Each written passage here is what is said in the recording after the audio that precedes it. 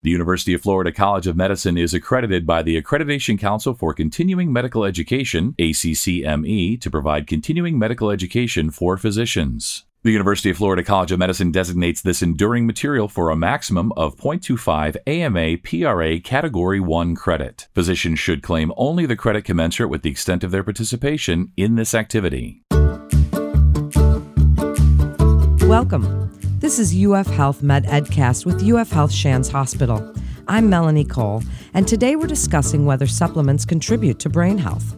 We're going to describe the difference between the rules that apply to FDA-approved drugs and supplements that are advertised to provide health benefits or support good health that are not FDA-approved. We're going to recognize the reasons why such differences in regulation exist and the difficulties of treating brain disorders while providing healthy nutrition to the brain. Joining me is Dr. Stephen Dukoski. He's the Deputy Director of McKnight Brain Institute, the Erzsach-Kasper Professor of Alzheimer's Research, Associate Director, No. 1 Florida Alzheimer's Disease Center, and a Professor of Neurology and Neuroscience at the University of Florida. Dr. Dukoski, thank you so much for joining us today. Tell us a little bit about what has been the thought previously about supplements and brain health. From the mid to three-quarters of the way through the 20th century, no one thought very much about brain health per se, at least as far as health maintenance was concerned. There was increasing attention to the fact that there were ways that we could prevent disease, especially heart disease, which was a major focus, and stroke, which was also a major focus, also somewhat related to cardiovascular disease. But it wasn't until the rise of awareness of Alzheimer's disease and stroke dementia in the later parts of the 20th century that people really began to look at what could be done to either prevent or stave off the effects of the neurodegenerative diseases. With that came, I would call, an economic opportunity for companies who made supplements that had a logic you could apply to their use in people based on what we knew about the pathobiology, and thus an industry emerged that was able to take advantage of the fact that people have become increasingly concerned about their global health, yes, but certainly about their brain health. Alzheimer's disease has become one of the most feared disorders of late life, and that has fueled the use of brain supplements across the country, and in fact in other countries as well. So a lot of this has to do with the two different ways that we regulate things that people can take that are either dietary supplements or medications. And in fact, the explosion of dietary supplements has been due to what many physicians think is a hole in the regulatory aspects of what people can sell and what kind of claims they can make. There are about 85,000 different dietary supplements sold in the United States in 2018. It was worth about $40 billion in retail sales and $121 billion worldwide. So what the study that we did tried to do was survey representative sample of adults who were 18 and over and how they used the supplements. And above 50 and older was a major focus because this is the time that people really become concerned about their health moving into late life. So it's a burgeoning industry. We published a paper in collaboration with the Global Consortium for Brain Health and the American Association of Retired Persons. And this survey was showing that over 25% of Americans 50 and older regularly take supplements specifically for their brain health. This clearly is something that has the population concerned. It has represented a commercial opportunity, and it is a very different world from the world of FDA-approved medications for specific indications. Well, it certainly is, and it's a fascinating topic, Doctor. So tell us a little bit about the difference. Before we talk a little bit more about your survey, tell us a little more about the difference between the rules that apply to those FDA-approved drugs and supplements that are advertised that you just spoke of to provide these benefits for the brain. In general, Doctor, If the FDA considers new drugs to be unsafe until they're proven safe through clinical trials, such like that, does that mean that dietary supplements are considered safe until proven unsafe? Is that what we're looking at right now? I think that is a view of many lay people. However, it does not mean that they're safe until proven unsafe. They haven't been tested. If you look on the label of all of the supplements, most of which are sold under a medical foods concern or medical foods label that is not under FDA supervision, all of these will contain a statement that says the FDA has not reviewed or approved any of the statements made by these people. When you look at the statements that are made, it is really remarkable that all kinds of things, usually ending up with a comment that this particular nostrum preserves your brain health. And then you look down at the bottom and it says these have not been shown to prevent or treat any disorder. And that's somewhat where the holes are. If you see the ads on television or if you read the ads in print or see them on the internet, they still have this separation between what's out there that you can simply buy over the counter and what is only sold by prescription. Now, the use of supplements has a long history all over the world. That's when people talk about snake oil salesmen. Snake oil was sold for some particular cure back at least in the 1800s, and supplements have been unregulated for a long time. The advent of the government assuming oversight for safety of some medications began, as usual, with early disasters where something particularly toxic was given to members of the public, and eventually regulations were made in the early 1900s all the way through to the last decade or so, which called for the qualifications that you just mentioned. The medications have to be safe, and they have to have efficacy. They have to work in some statistically significant way to either treat or defeat a particular disease for which they're intended. That requires, as most physicians know, a rigorous set of studies that are approved first by the FDA to say, if you design your study the way you have done it, the way you have presented it to us, and you are using the statistical plan that you've showed us, then you could submit that for approval. And a mark of the caution is that you usually have to have at least 2 studies that show a statistically significant effect. And you have to show, through the use of a drug monitoring safety committee, that there are not excessive harms that occur in the treatment. And usually many drugs, of course, don't make it into those so-called pivotal trials, phase 3 trials, because toxicity puts an early end to their potential use.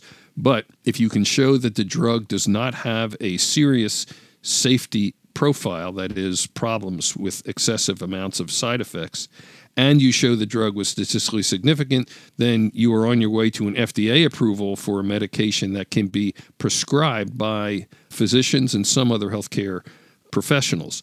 That is not what is done with the food supplements, which, due to what I would consider a hole in our regulations, anybody can sell and make almost any claims as long as they don't get too close to that third rail of claiming something excessive. In fact, within the last 6 months, the FDA issued letters of reprimand to 17 different companies that made supplements with the argument that they exceeded their ability to make claims about their products, claiming that they treated diseases or that they provided preventive techniques that had not been proven, and that they had to cease and desist and they'd be fined or worse if they did not do that.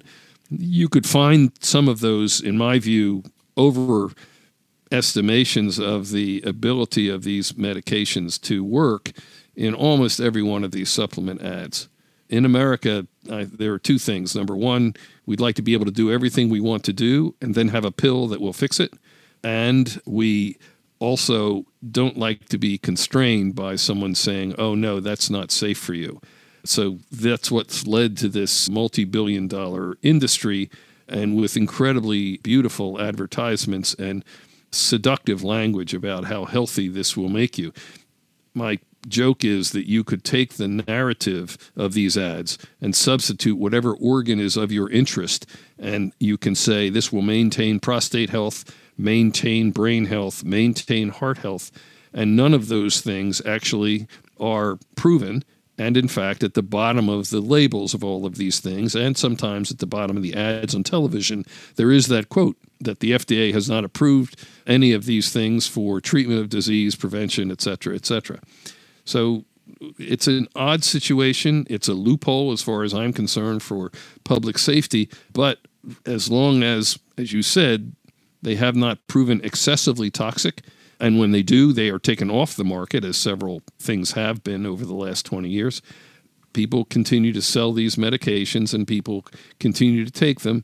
And I did have a statistic on the number of people. I think over 50% of the people over 50 believe that they see an advantage of taking these medications. Now, of course, if they are taking a drug that is, or a supplement that is supposed to prevent disease and they haven't gotten a disease, they may feel that, well, it's working.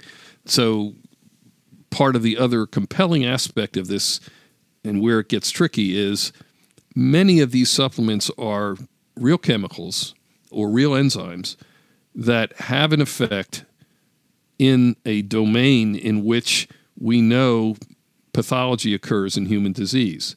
I'll give you an example. We know that oxidative stress occurs in a number of diseases, absolutely in Alzheimer's disease, to some extent in Parkinson's, absolutely in cerebrovascular disease.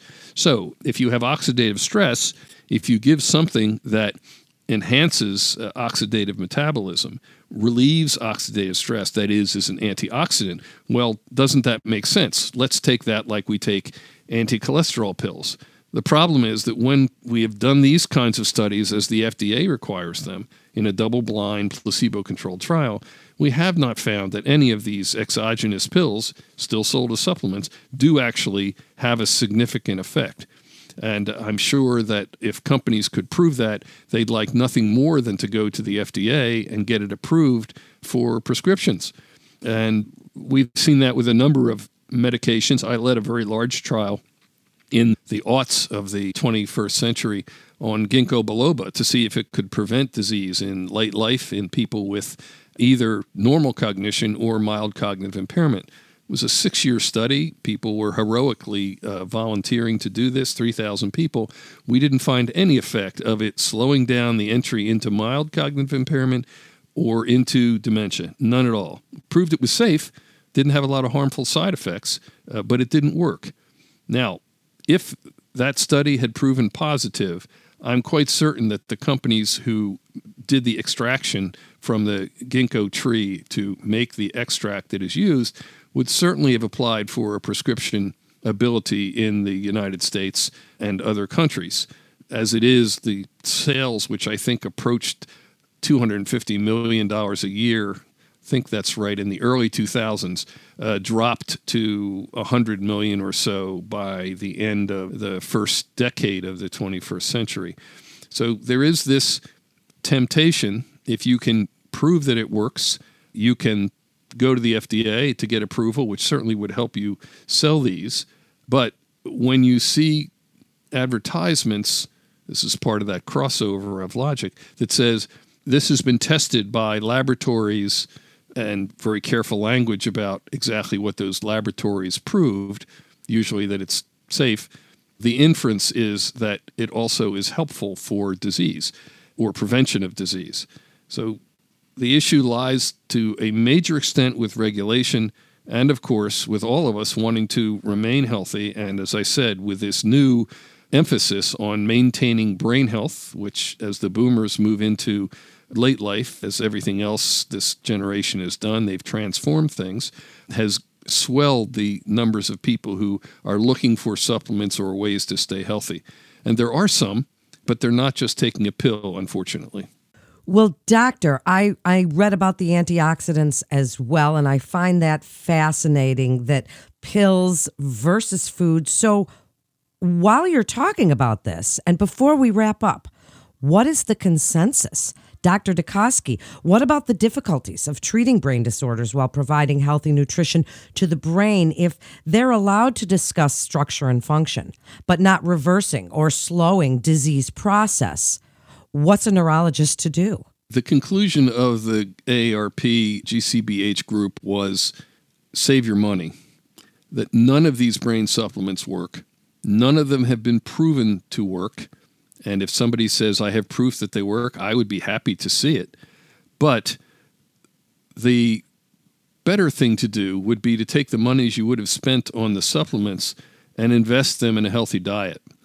One of the fascinating things about a number of these studies, especially carefully done dietary studies, indicates that if we give people pills for supplements, we do not see the kind of prevention effects, or at least a lower group of people getting disease who take supplements. They don't seem to have that happen. But if they eat foods that have those antioxidants and other nutrients in them, those are the people in whom we do see a decreased prevalence of dementia or of other late life diseases. To me, that says that unlike our usual idea that if some is good, more is better, giving the pure drug doesn't happen to help. We're pretty complex. Our brains, heaven knows, are complex. And I think the reason that we can see it in good diets is because, first of all, everything is complex, and it isn't just a big dollop of vitamin C, for example, that you get in an orange, or just a big dollop of an antioxidant in broccoli. There are a lot of complex things that happen during the course of nutrition. A lot of them probably have been evolutionarily specified. But what we know is, when we look back at studies that compare pills to people who have gotten the same supplements via diet, the diet's patients, or the diet's participants, are the ones who show less disease. And that's the major reason we've said, save your money. If you want to help your brain, you do the things that do help maintain your brain. Exercise, proper diet with the right kinds of foods in it, no excessive sugars, keep an active brain, continue to be actively engaged with social groups, playing games works. There are all sorts of things that are associated with, in retrospect, less cognitive decline in late life. One of the other things that everybody has to keep in mind is that just as aging is a slow process, the development of many of these neurodegenerative diseases is a slow process, which means that you can't come in, simply take a pill, and bang, there you are, you've helped it. The best thing that the boomers could do is, as soon as they can, start to develop these good habits or continue them. Turns out that we think most of the plate being set for the development of these neurodegenerative diseases begins in midlife. Over and over again, we see, for example, that high cholesterol in midlife is associated with an increased rate of neurodegenerative disease. High cholesterol in late life is not. It probably has to do with diet in midlife, hypertension in midlife, cholesterol in midlife, and a variety of other things, including stressors and other things that to some extent we can control and others we can't. Certainly exercise turns out to be an incredibly good medicine, one that we didn't really even suspect until the NIH made a focus on studies of exercise and global and brain health in the around 2010. The same things that we hear about the microbiome also were focused on the microbiome attempts or efforts of the NIH to try and investigate this and yield grants to do it. And we do find that the microbiome changes in people who eat a healthy diet. And most of those things, when you look at them in experimental animals at least, do facilitate positive brain health, positive brain changes when people stay on them. So healthier population would certainly benefit from doing this for as long a period of time in their lives as they can. And that is sort of at the opposite pole of saying, yeah, when I'm 55, I'll start taking a pill and everything will be fine. Dr. Dukosky, what an amazing segment and so interesting. Thank you so much. Before we wrap up, do you have any brief final thoughts that you'd like to leave other providers with about the study with the council, the Global Council on Brain Health, that found that dietary supplements do not improve brain health or prevent cognitive decline? Well, the first thing to say is that study did survey the literature across multiple fields, epidemiology, psychology, medicine, nutrition, and so forth, and could not find evidence for this. The second thing is that I don't argue with my patients when they take supplements. I insist that they tell me what they're taking, because often people don't think the things they get from the health food store are medicines in the classic sense, and so they often leave them out. But if someone believes that they are taking something which is helpful, I have 3 rules. The first is it cannot interfere with any of the medicines that they're taking. The second is that it needs to have some logic for the reason they want it.